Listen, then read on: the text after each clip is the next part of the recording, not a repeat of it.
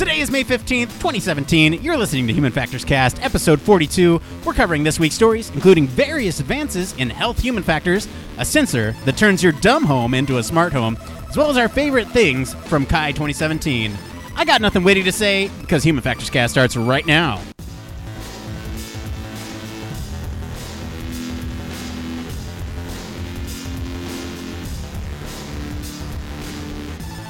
Welcome to Human Factors Cast, your weekly podcast for all things human factors, psychology, and design.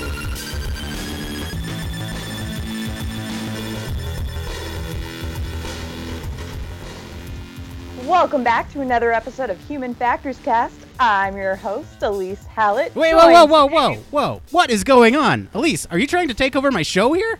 No, I got really excited when I heard that I could come guest star on your show. Oh, man. Well, anyway, I'm your host, Nick Rome, joined today by Mr. Blake Arnsdorf is here. Sorry for all that confusion, folks, but good evening. And we also have Elise Hallett. Hello, everyone.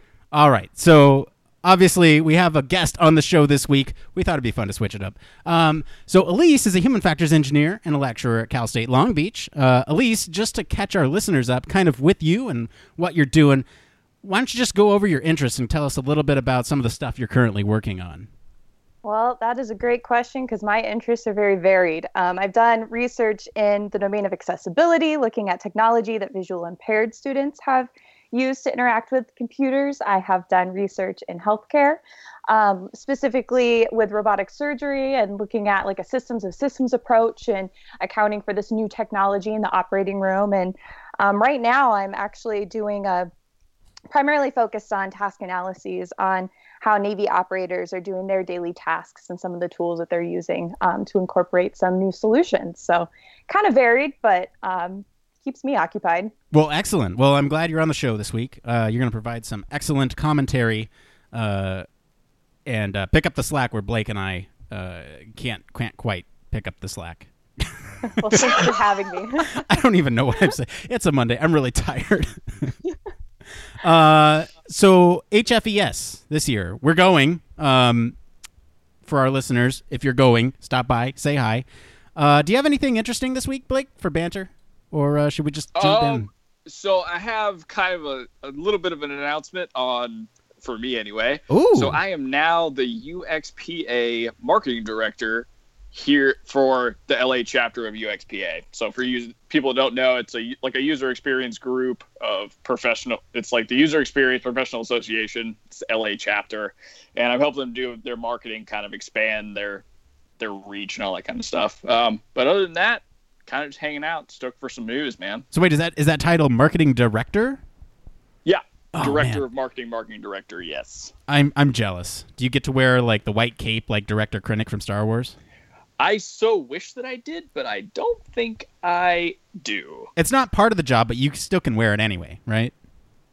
Yeah, and okay. I will. All right, cool. As long as that's taken care of, then we're good. All right, well, Director Arnsdorf, let's go ahead and move on.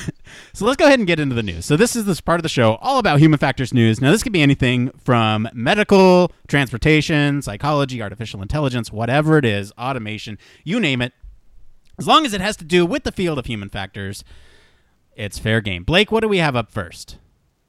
All right, so first off, let's just thank all of our friends at the IEEE, Spectrum, Wired, TechCrunch, Engadget, Science Daily, Hellenic Shipping News, and the Next Web for bringing us the stories for this week. You can, as always, follow us on social media for the links to the original articles. And we're kicking it off with the Port Authority of London. So this week, the Port Authority of London, better known as the PLA, launched its latest safety campaign focused on the human factor. At its annual stakeholder forum last Tuesday, the PLA decided to target human error after analysis of incident data showed that it was the leading cause of navigational incidents on the tidal Thames in the last 2 years. It drew on Maritime and Coast Guard agency guidance highlighting the deadly zones, the 12 top factors relating to people. So the deadly dozen is actually a clever mnemonic of human factors. Now, this was no surprise to me that human error plays a big role in things like the maritime industry, or I guess in this case in the River Thames. What did you guys think of this one? Well, for us, yeah, it's pretty duh, right? But for other people who have no idea why humans are making all these mistakes, it could be very enlightening. But really quick, I want to get your thoughts on this, Elise. But before we do, I want to go over this. So you mentioned it's a clever mnemonic for human factors, and basically the way it breaks down is habits, unity, mindfulness, attentiveness, notifying, so human, factors is fitness for duty, ability, communication, tensions, overtired, routine, and safety culture. I thought it was cool. I mean, they go into this and they kind of break it down in terms of these questions for the human operator. And it's definitely a mnemonic that I don't know if it was needed or not, but certainly something useful for sure. Elise, what did you think? To think about while you're navigating a ship, I guess. Yeah, I guess so. Elise, what did you think on this one? I thought that some of the attributes that they tied in was interesting. I mean, to us with the human factors background, some of these things like communication and routine, they're kind of key things that we look out for. But I think they're aspects that not a lot of people consider, especially as you get used to this job that you're doing over and over and over again. And when you hear about these human errors in the media, you hear like, oh, they were tired. How could that person be tired? Why were they tired? And it's, for us, it's this red alarm. So it's an interesting approach, I think, and some of these aspects that they call out. Yeah, for sure. Not really much more to say about this one other than cool mnemonic. Go check out the London Port Authority if you wanna check out that mnemonic. Like Blake said, we also post all the links to our articles on all of our social media. All right, Blake, what do we got up next? All right, so up next, Oscar Widegren is an 18-year-old athlete from Stockholm and is fully visually impaired since he was the age of 5. Oscar participated in a project called The Impossible Run. It's the world's first experiment made together with the small Swedish sound designer company Lextor. They designed to challenge the idea that blind runners always need a physical person to run with. After planning and training together for almost 2 years, the technology was tested for the very first time, and Oscar was the first man out proving that the technology actually works. This technology really has the potential to be a game changer for visually impaired athletes, a new paradigm where technology plays a role in making sports more accessible to everyone. For more information about the project, you can check them out on theimpossiblerun.com. Now, I thought this experiment was pretty crazy because they used sound to help direct somebody who is totally blind be able to run in a clear path. Right. The technology, by the way, is called hyperdirectional sound, and basically it emits sound in narrow beams, right, and kind of like a flashlight controls a ray of light.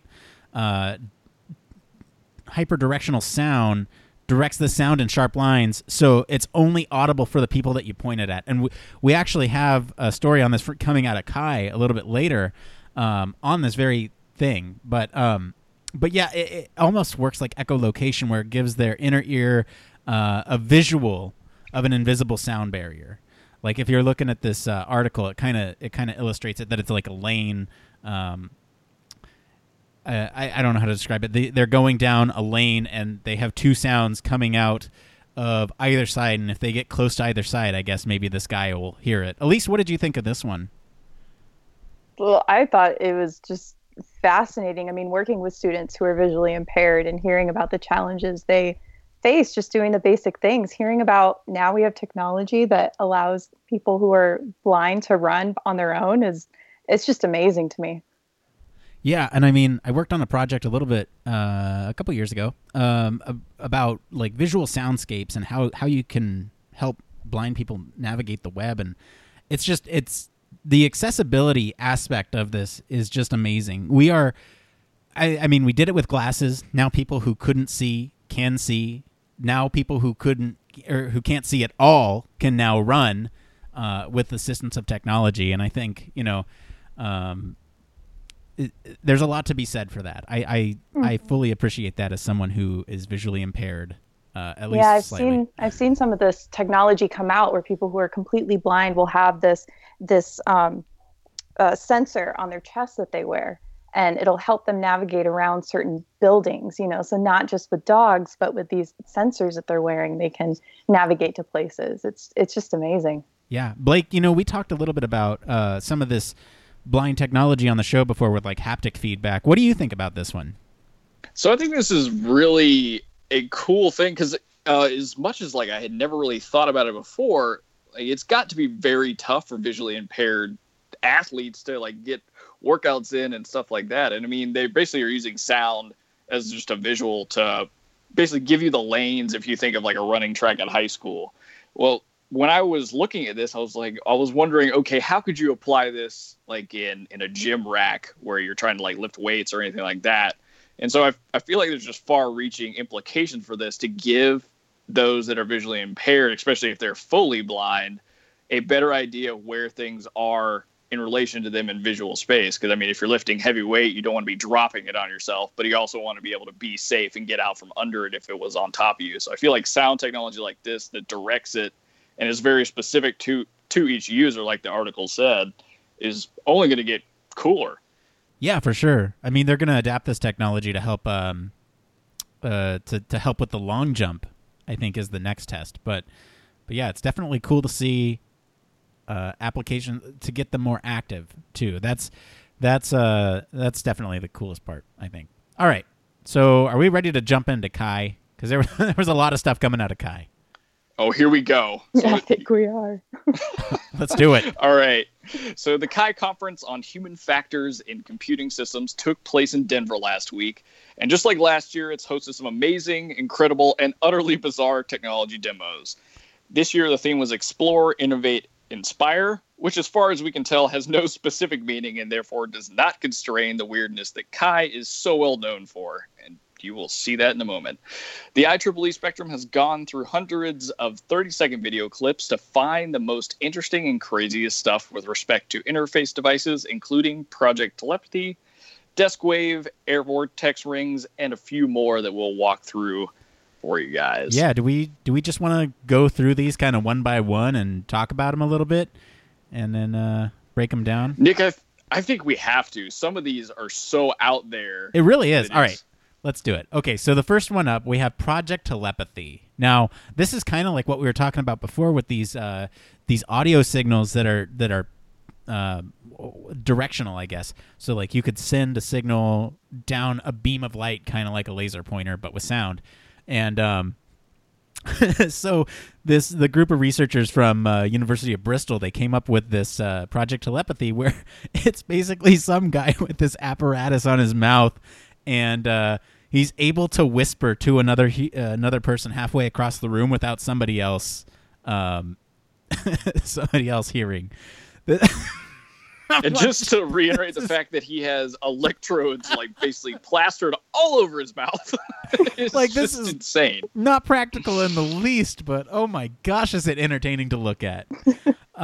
It's pretty insane because it's literally directing where the sound goes. And in the instance in the video, it's kind of like a guy saying danger when somebody's walking towards steps, but he's not yelling it. He just whispers it and it gets the person's attention. I think it's pretty insane. Right. Elise, any thoughts on this one?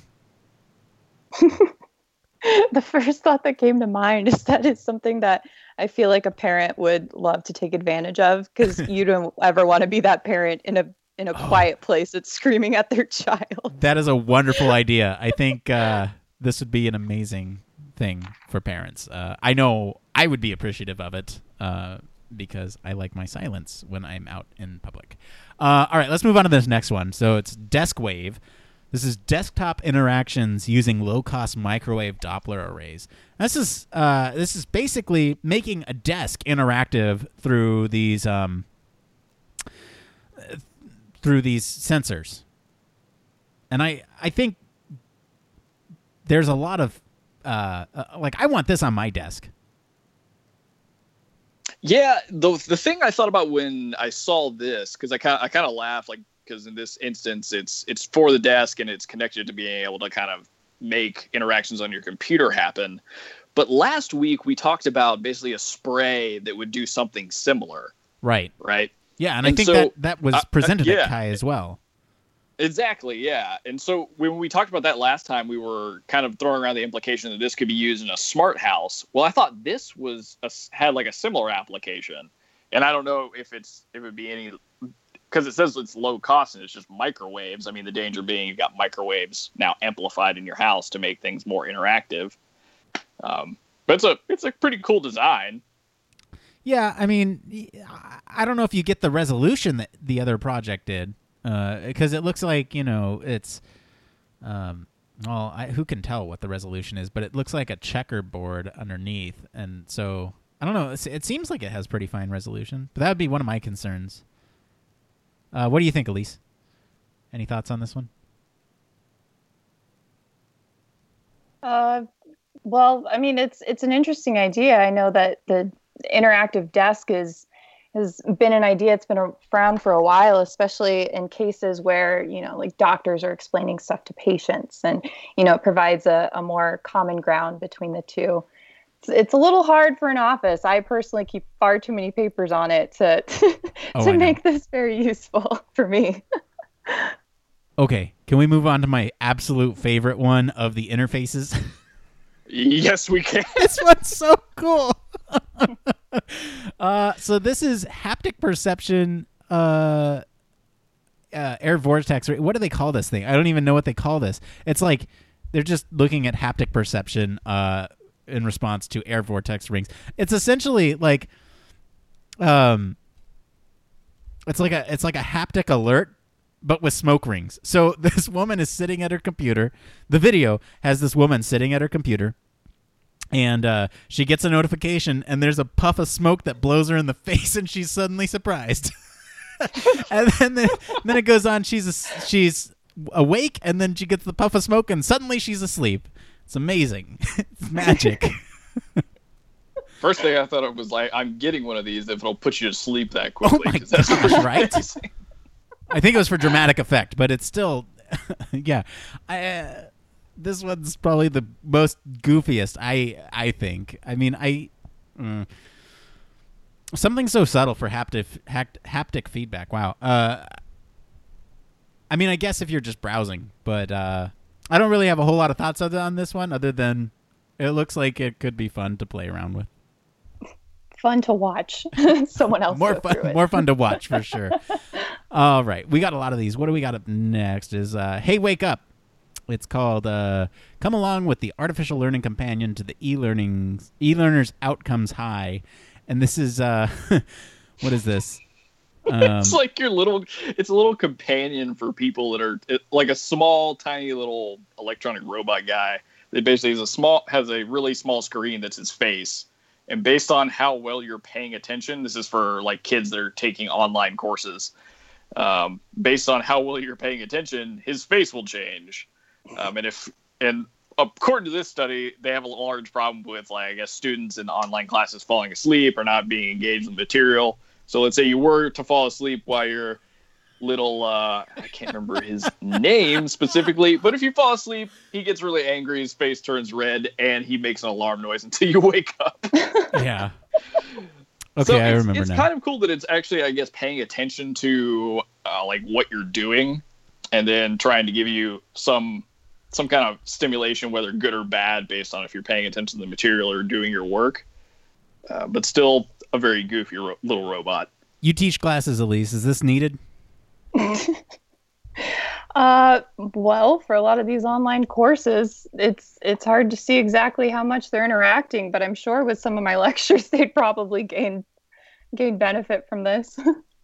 Yes. All right. Well, make it a requirement for all your students. All right. Cedo, an actuated smartwatch for extended interaction. For extended interaction. We're professional here. So this one, I love this because it's straight out of a James Bond movie. This guy is like having a bunch of trouble looking at his watch, and I have that problem all the time. And it's basically a watch on a track that adjusts so it sees your face. And so, like, if you're carrying something, the watch will adjust so that way the face is on the back of your wrist. And then if you're like washing dishes or something, and it's up your sleeve. Presumably, it will shoot out of your sleeve, so that way you can see it. I love this idea. I don't know how practical it's going to be with all the mechanical bits and pieces going around with it, but it's definitely something that I want because it looks like a James Bond movie. You know, Nick, I don't think, like, this is definitely, like, they say it's a high-fidelity proof of concept, but there is a lot of hardware involved with their prototype. But I don't think something like this is really out of the range of being real, because they bring up valid concerns. Like, with the guy washing the dishes, and he's got a smartwatch on and he can't see it, doesn't want to touch it. I mean, something like this would work, but if it was a little less cumbersome in terms of hardware, I don't know, it could catch on. Yeah, no, I see if it gets small and if the hardware gets small enough and not cumbersome enough. What is it? Lack of cumbersome? What? I can't word. Anti-cumbersome. Anti-cumbersome. There we go. That works. Elise, do you have need of one of these? Definitely, especially when coming out of the grocery store. Oh, that's a great one. All right, so Sparkle hover feedback with touchable electric arcs. This is this to me kind of looks like a capacitive touchscreen, but with electricity. So like you can hover, and it basically completes the circuit with your finger. I'd imagine it works in a very similar way to capacitive touchscreens. Just another way of interacting. I'm going to speed up a couple of these because we got so many to cover here. Let's see. What do we got up next is Breath Screen. This one is basically and please stop me if you have any thoughts on these. I'm just going to kind of run through these. But Breath Screen is it looks like an e-cigarette that you blow out of, and it projects a TV show on it. Yeah, it just projects like an image. I encourage listeners to watch the video and look for the scary cat image that it posts up. That's about all I've got on that one. Hang on, did I miss that? I watched all these videos, and I'm like, where's the scary cat? Oh, my gosh. That is scary. Looks like Toothless. It just comes out of nowhere, and it's exactly what it says. It's an ephemeral UI that just disappears in smoke. It's nuts. Oh, man. Illuma paper. This one seems like it has a practical aspect. This is basically interactive paper that lights up. Provided the electronics get small enough, I can totally see this being useful for. They illustrate it being used in like tests and whatnot, so you can actually check your answers or whatnot. What do you guys think about this one? This one I thought was one of the more interesting ones.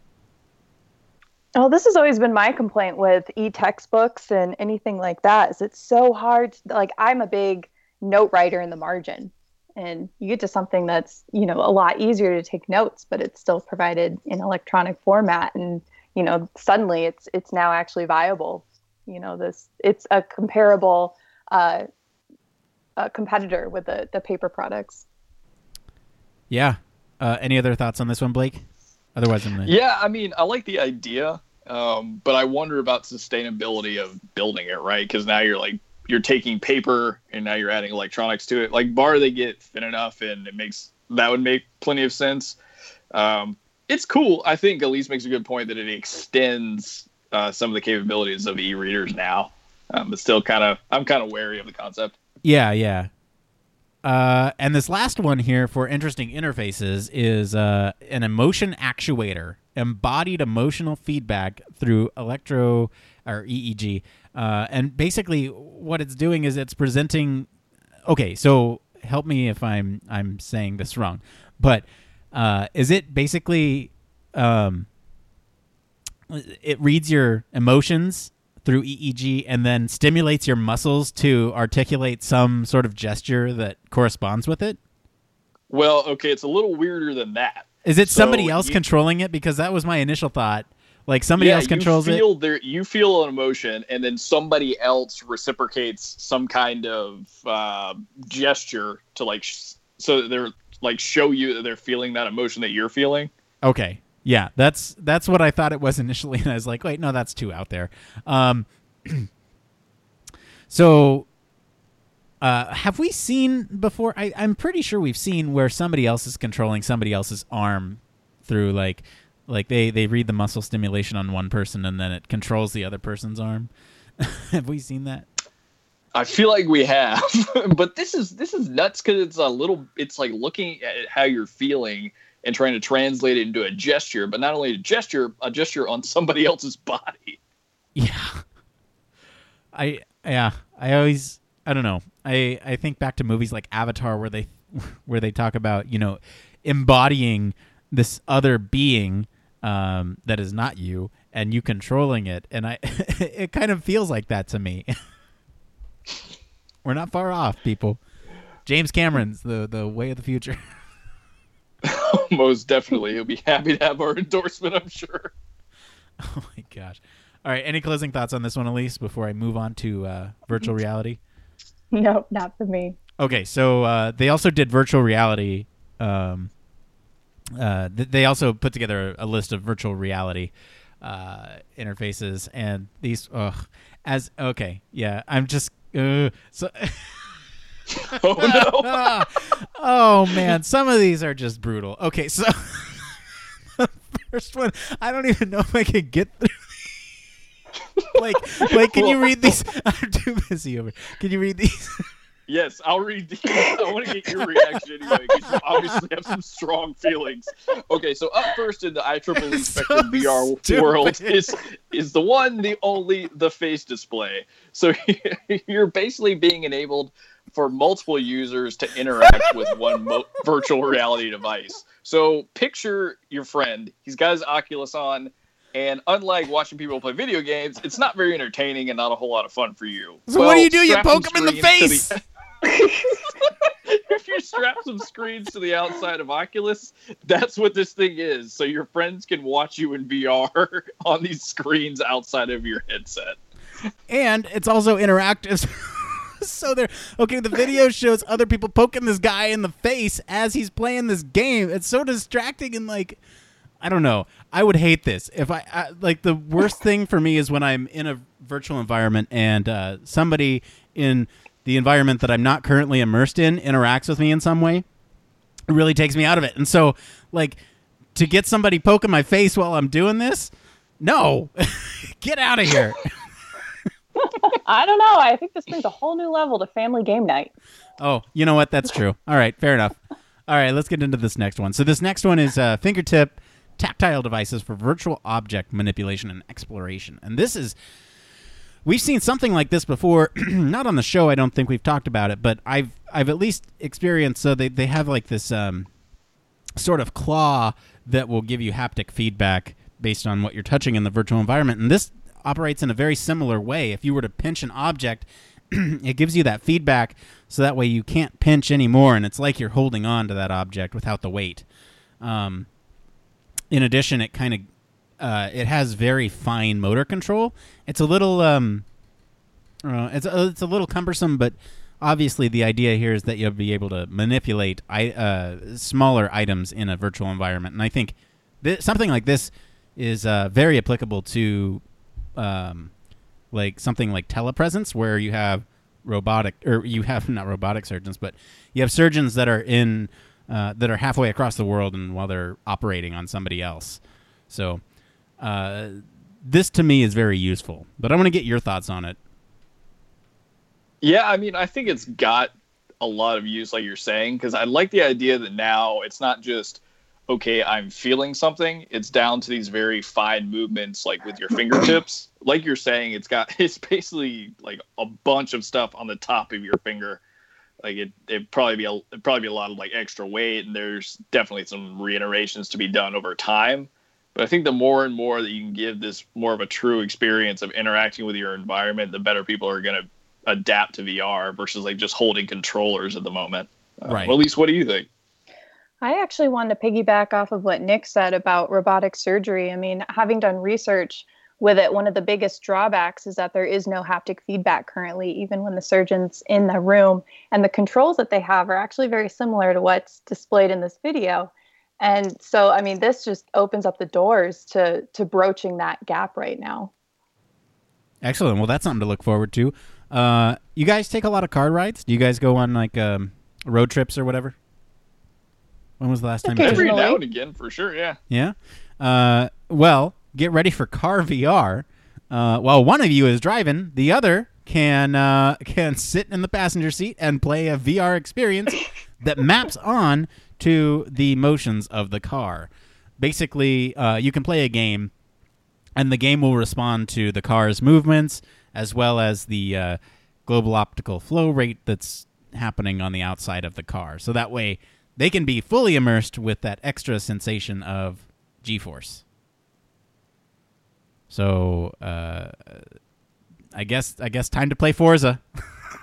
That would actually be really sick to do. Like when you're in a car, it would just feel like you're actually driving. Oh my god. Well, yeah. I mean, and a lot of it has to come down to that the game is actually mapping onto what the car is doing. So something like Forza wouldn't work. You have to have something with free reign to where you can turn left, turn right. But yeah, one day this is a step in the right direction, I think.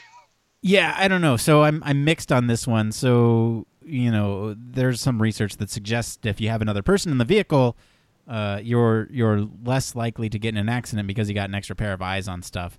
You know, it's different from talking on a cell phone where you could be completely distracted. But so if you put this in there, you're taking somebody away from that, and that could potentially be more distracting for the driver.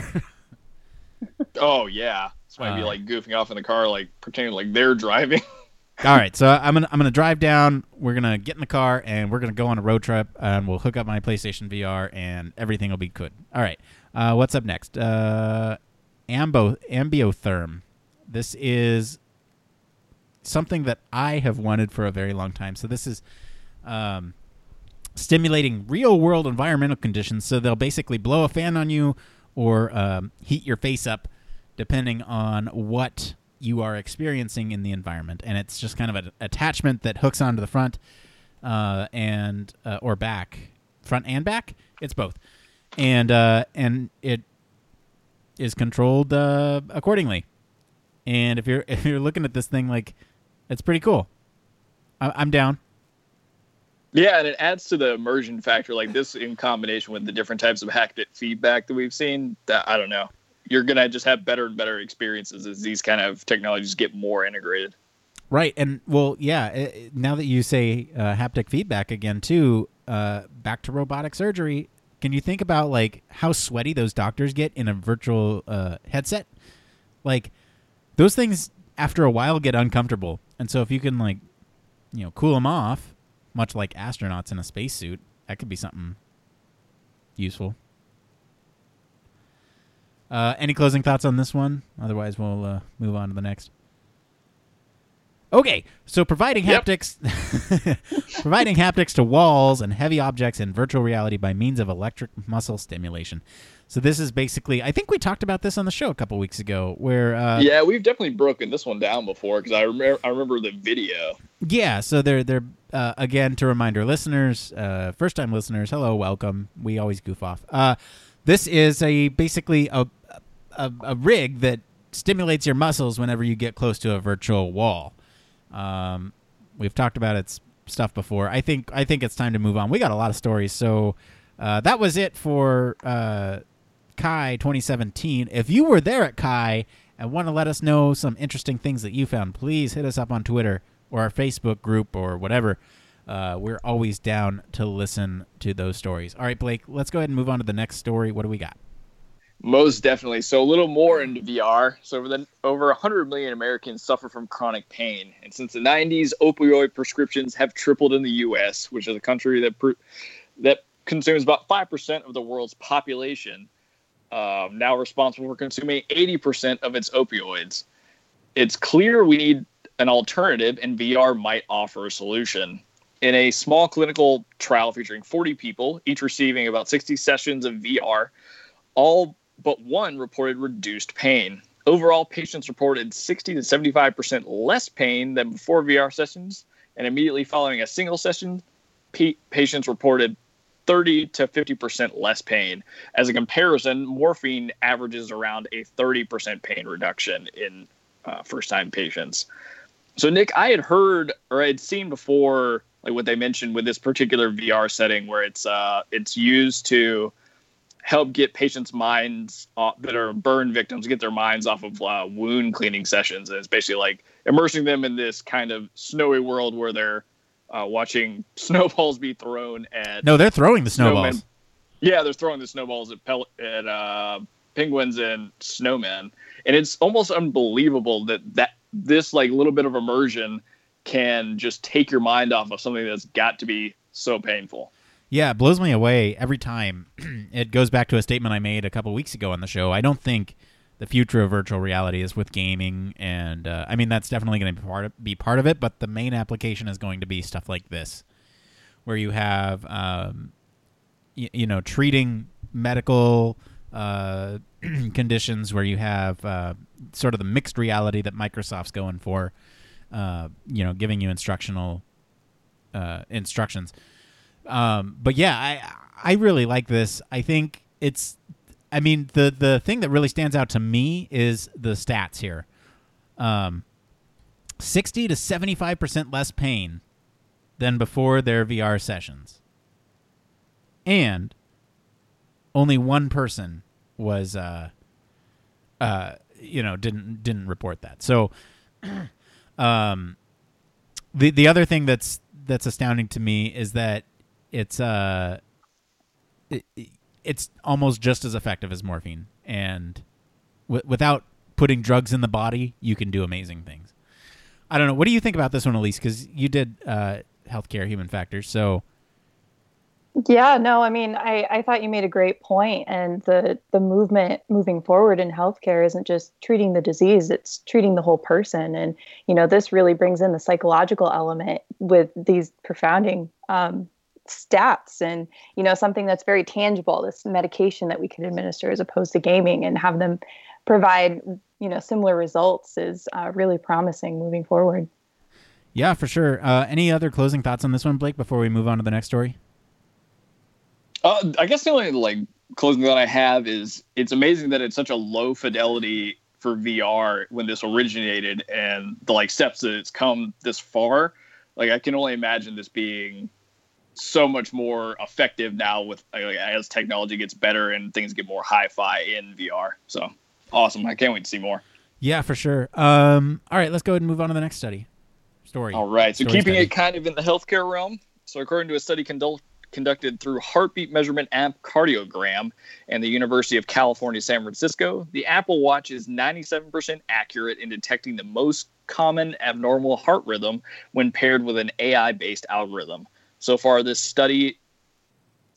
just a study built on a preliminary algorithm, but it holds promise in trying to identify and prevent stroke in the future.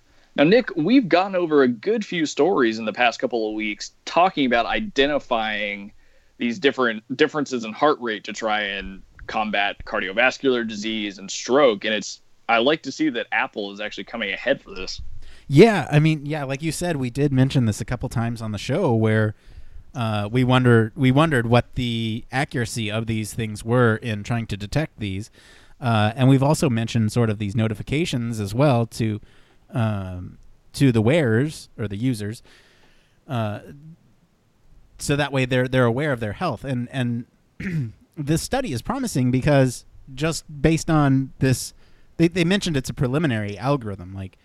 This is very, very basic. And so if they're able to correctly identify the most common heart rhythm, then that's awesome. This is fantastic news. Elise, I'm so glad we have you on the program for all these health stories. What are you thinking about this one? I mean, it brings to mind a story I read not too long ago about a prototype bra that's coming out that is built with technology that'll actually detect early stages of breast cancer. Based off of algorithms related to body heat and shape and such. And it's just really interesting to see this trend of these wearables that are so transparent to people's lives. It's not intrusive. It just, seamlessly aligns with what people are already doing and helps them keep track of their health so much better because, we have all the technology there, and now it's about seamlessly aligning it with what people are already doing in their really busy lives. Yeah. Yeah. We actually talked about that bra on the show, I think, if it's the same bra we're thinking of. It could be. That's awesome. Blake, any other thoughts on this one? No, I just like seeing all of these, like, because wearables are getting so much more popular, and later in one of the stories we talk a little bit about how even aging populations are using them. So I feel like if this much data can constantly be collected, and as just learning algorithms not only get better, but as the database gets that much bigger for comparison, I feel like we're going to see a host of these kind of issues be able to be identified early and end up saving a lot of lives just by having a wearable on. That's the hope. That's the hope. All right, let's move on to the next one. All right. So scientists dream of recreating mental images through brain scans, but current techniques produce results that are, well, fuzzy at best. So a trio of Chinese researchers might just solve that problem. They developed a neural network algorithm that can do a much better job of reproducing images taken from functional MRI scans. The system knows how to correlate voxels, or 3D pixels, in scans so that it can generate accurate, noise-free images without having to see the original. This initial foray revolved around people staring at simple images, and there's much more work to be done before it's clear if this method can be used for complex images and videos. But the breakthrough hints at a bright, if be it slightly creepy, future for brain image recreation.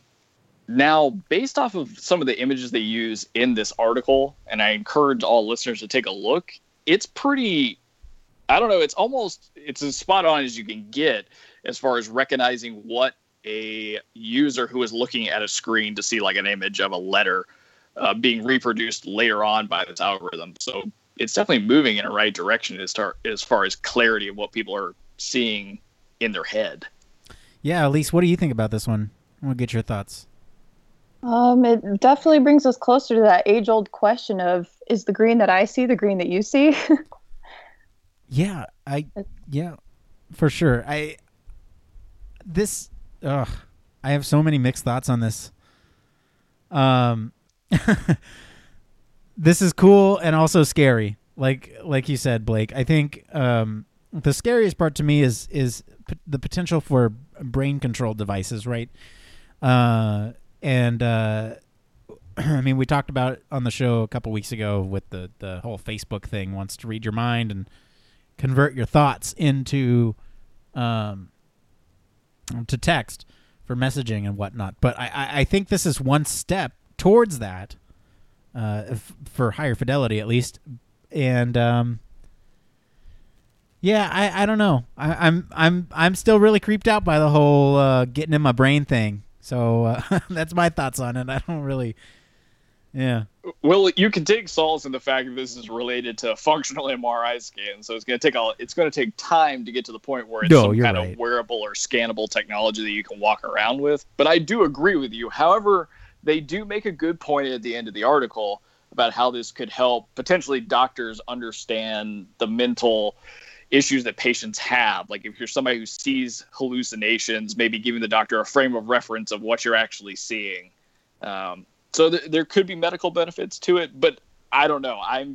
The first thing I thought of is what you brought up. I thought this is like a Facebook wearable in 10 years. Oh, yeah, for sure. Technology is definitely heading that way. All right, what do we got up next? More health stuff, right? Yeah, more health stuff. Yeah. So if you're viewing your latest medical test results on your doctor's online portal leaves you scratching your head and wondering whether to start planning for your 100th birthday bash or begin writing a will, you are certainly not alone. So, a computer-generated physician now under development explains diabetes and cholesterol test results to would-be patients in videos designed for viewing on electronic medical record portals. The next step will to be obtain a grant to fund refinements to the design and possibly a pilot study in which patients utilize the system through a provider's web portal. Now, I don't know about you guys, but I've used a couple of different web portals for this specific instance of looking at my medical records, and I think this is a great idea because I often find myself confused. Yeah, that's exactly what I was going to say is I don't even go on there because the health data is so, how do I read this? What does that mean? And if I can have an AI telling me exactly what it means, then that's awesome. Elise, what are your thoughts on this one? No, I absolutely agree with you. I mean, I've talked to my grandparents who are going in and out of the doctor's office, and they are so confused with a lot of the terminology that's thrown at them. If we can find a way to put this stuff in a way that's meaningful to people who haven't gone through years and years of medical school, I'm all for it. Yeah, I'd imagine it's very similar to the way that we talk to someone about human factors. Like it's workflows and task diagrams and their eyes glaze over, usability, and usability studies, user performance metrics, all that stuff. To us, it makes perfect sense, but to somebody else, it's like, what the hell? So yeah, anytime you can definitely break down something for somebody else that doesn't speak that language, definitely going to be useful. We got a couple more stories. Let's try to rush through these. We're almost hitting the hour mark. Let's hit the next one. For sure. So, worried about robots taking your job? Well, researchers say if you are more intelligent and who... All right, hold on. Sorry. Whoa. Let's try that again. So, worried robots will take your job? Researchers say people who are more intelligent and who showed an interest in the arts and sciences during high school are less likely to fall victim to automation. That's pretty awesome. So work published this week in the European Journal of Personality suggests that personality traits, intelligence, and vocational interests are central to determining how well people will fare in the changing labor market. Now, I'm not going to try and toot our own horn, but since we will likely be involved in some of these issues, because it's a big human factors concern adding automation to the workplace, I feel like this is a good thing for us, especially as the labor market continues to change. But I think it's a good news for anybody else who wants to strengthen skills for the future. Yeah, we're pretty safe. Elise, I want to get your thoughts on this before I dive. I'm going to deep dive on this one. Deep dive, huh? Yeah. I mean, this is the main concern with a lot of jobs right now. But I'm really curious to, I mean, I didn't see a lot of detail about their tie with the arts and sciences. It was a unique twist for me because so many times we hear about the arts programs being cut and such. And I just found that really surprising. Okay, we ready? So, what you got, Nick?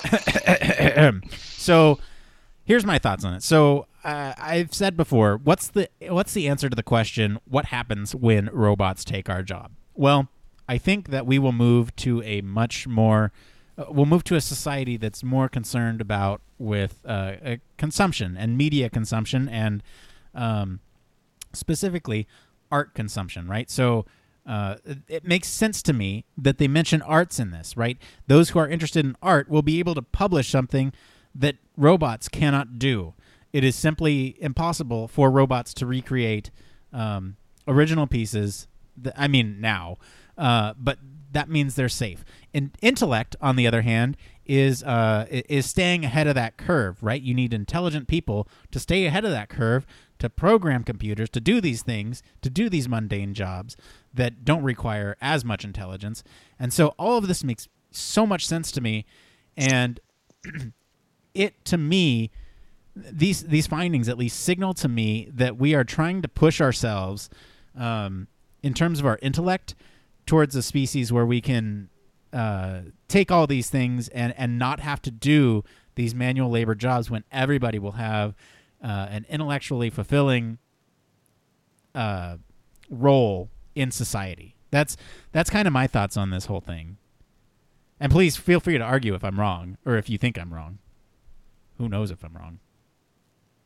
I don't know. I tend to agree with you. I think, I don't know, maybe it's trying to be optimistic, right? So as we move towards this more automated type of society, and I know there will be points where people are struggling because they don't have a job, but hopefully as things progress, we can move back to being that more kind of craft-made society where it is about I don't know, something as simple as the art of making handcrafted knives, things that people really enjoy, or making paintings or directing films. I mean, there's a lot that automation can take over, but there's so much that makes us human and gives us those qualities of emotion that they won't be able to replace. Yeah. So I don't know. I think it's at the end of the day, it's scary, and like changing labor market is a scary thought sometimes, even for people who have been in like technology or anything like that. But ultimately, I think it could lead to good stuff.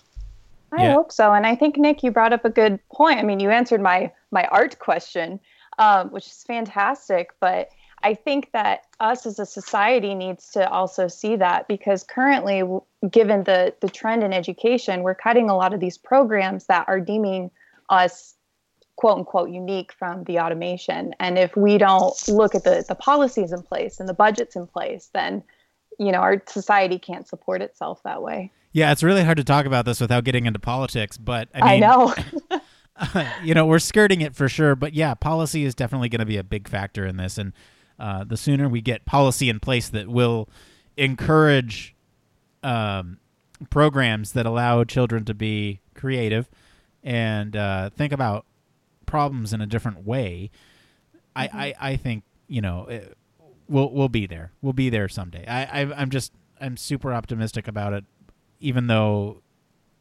policy may not be there right now. Let's just leave it at that. All right, what do we got up next? All right. So security can be a mixed bag. So where we once were limited to bad security practices of writing passwords on Post-it notes, I know I'm guilty of that, some have taken this same mentality online. And as Troy Hunt points out, Hunt shared a few tweets that illustrate how bad online security really is. In one case, when you visit a website, you have the option of selecting Express Checkout, where all you have to do is enter your email address and payment info to get things sent to you. Passwords are not required. And I'm no real hacker here, but even I could figure out how to charge tons of BioSilk hair product to a random person's email address with that kind of security. Nick, like some of these tweets that Troy Hunt put out of security measures for websites were a little daunting and kind of scary that they haven't run into a bunch of lawsuits. Yeah, no kidding. We didn't even talk about that malware or ransomware. It was ransomware on Friday. We didn't even talk about that this week. If you're interested in that, go check out some articles. It's all over the internet. And if you were affected, you know exactly what it is. Were either of you guys affected by that? The ransomware? No, I was not. Good. It was solved pretty quickly by accident, but it essentially took over your computer. But we're getting into that cybersecurity thing that I predicted at the beginning of the year, where, this is just one more example of those. I don't know. This comes back to user experience as well. And it's just like, I'm looking at some of these questions, and it's like, are tweets, not questions. And one of them is an example of somebody putting in a password, and it flat out says, this password is being used by another user, and it gives the user's name. So that one was particularly incredible. So you can actually see the username, type in the username, and the password because you just put it in. So there's that. And then another one was the security question on this one site was, what is the capital of California? Okay, because not everybody knows that. It's not personal to the person. To be fair, Sacramento is very hard to spell. Okay. All right. I don't know. I'm going to play devil's advocate on this. I think passwords are terrible. I mean, our cognitive resources are not designed to remember these arbitrary strings that are, 14 characters long, and there's always a different requirement on each website. I mean, if we don't figure out a better way to maintain security, we're going to continue to have these terrible methods for trying to track this kind of stuff. Well, they've been so to combat that. Yes, no, we are not equipped to do that. And so there are ways that we've been trying to get around it, such as two-factor authentication, where when you try to log in, it'll send a text to your phone, and you have to type in that number, right? And that number is randomly generated, and that number presumably only you can access because it's sent to your phone. There are also authenticator applications that will generate these random codes, and that aspect of it is random. You have to know your password, and you have to have access to the code in order to get in. This is just highlighting some of those security flaws that is seen throughout the web. It's just shocking to me. Just shocking. Yeah, I mean, some I think they just should have had like a QA test that was a little more serious. I mean, like for the one that shows you in the tooltip, like, hey, this is being used by X user. That's just, I think that's more like small potato flaw things, but I don't know. Some of these were a little bit scary. But to kind of, I guess, piggyback on what you're saying, I mean, there are a lot of applications that exist out there like LastPass that help you with these kind of password related issues. But even with that, I still see people with like spreadsheets full of passwords for all their accounts. So we've got to come to some kind of head with this stuff. Yeah. You should have seen it when I was applying to grad school. I had a spreadsheet of the institution, my username, my password, because it was all different for everyone, and then like my status, obviously, of how far along I was with submitting my materials. But yeah, these password management systems, I saw a really cool, I want to get your thoughts on this one. I saw a really cool idea for a password alternative where it was basically a ring, and you have kind of like an NFC reader on your computer, and you just tap your ring to it. Presumably, no one else has your ring,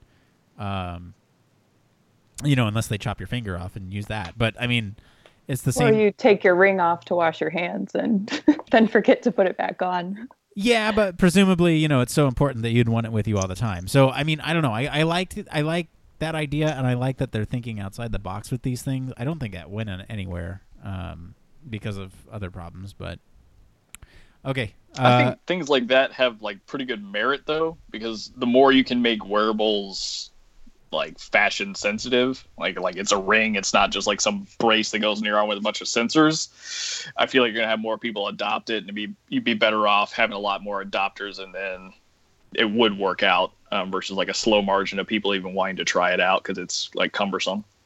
Yeah, I get you. All right, let's move on to this next one because we're almost bumping up against the hour here, but it's okay if we run over a little bit. This one is really all cool. Right. Oh shit! So this one is really good. Nick, I feel like you'd be excited about this one. But anyway, so if you want to set up a connected home, you've got two options. You can buy a bunch of smart gadgets that may or may not communicate with other smart gadgets, or you can retrofit all your appliances with sensor tags, creating a splash dash network. The first is pretty expensive, and the second is just a hassle. But before long, though, you might have a third choice. One simple device that plugs into an electrical outlet and connects everything in the room. Synthetic Sensors, a Carnegie Mellon University project that promises to make creating a smart, context-aware home a snap, can capture all of the environmental data needed to transform a wide variety of ordinary household objects into smart devices. The aggregation of these signals result in a computer algorithm analyzing what state your home is in. So, for example, it can detect changes in signals if your faucet is running. So this is great because it's a singular thing that is, I guess, basically building an algorithm about your house through collecting just sensor data all the time, which is amazing. Yeah.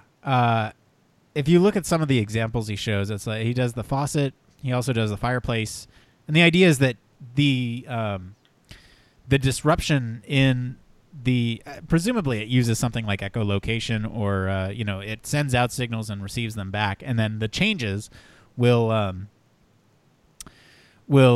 inform the application what is going on in the environment, right? So it's going to be hard to deduce that the faucet is running unless it has a database full with data of what a faucet running looks like. So they train it through machine learning, and then boom, you suddenly have an application that understands what a running faucet looks like in the home. I think this is really cool because I worked on a project where they were doing something similar in terms of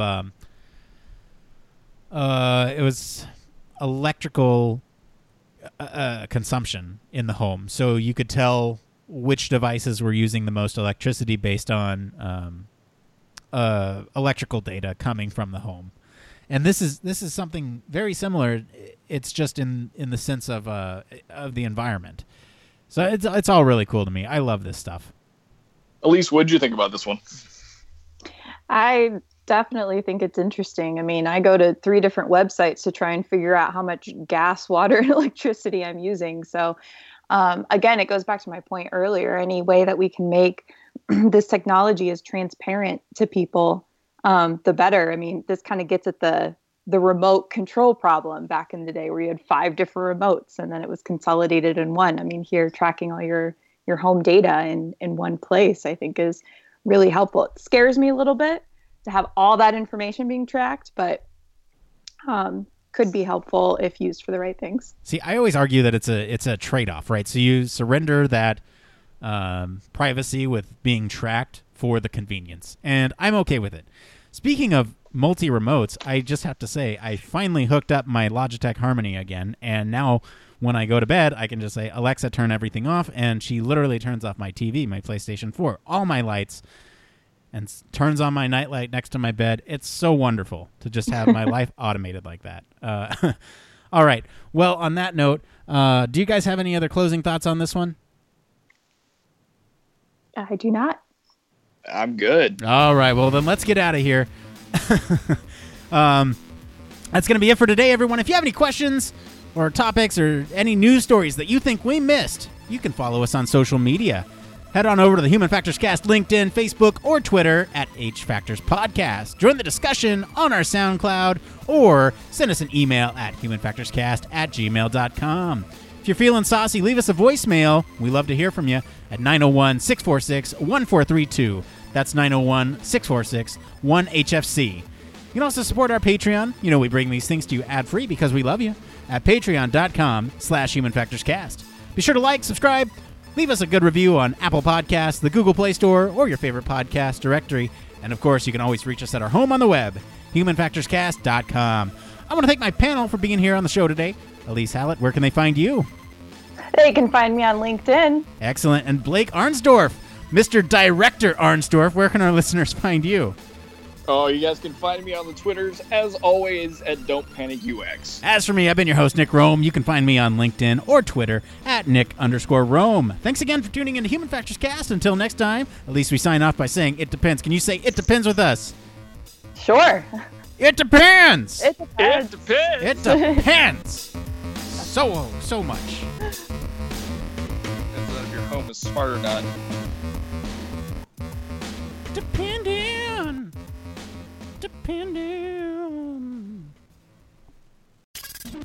Spacecraft, railway locomotives, nuclear submarines, healthcare, jet aircraft, these are all examples of highly technical systems and organisations, and all have one particular thing in common. They all involve humans. Humans who want to do amazing things and are using technology to achieve them. They all have something else in common. They have amazing people ensuring that the users who are involved can do what they need to do, are safe when they do so, and have the optimum user experience. These people are Human Factors practitioners, and on 1202, the Human Factors podcast, they talk to me, Barry Kirby, about what they do, sharing their career paths, highlighting their ideas and best practices, and fundamentally raising awareness of our discipline. Find us on 1202podcast.com, on social media, and on your favourite podcast directory, because it's more than just common sense.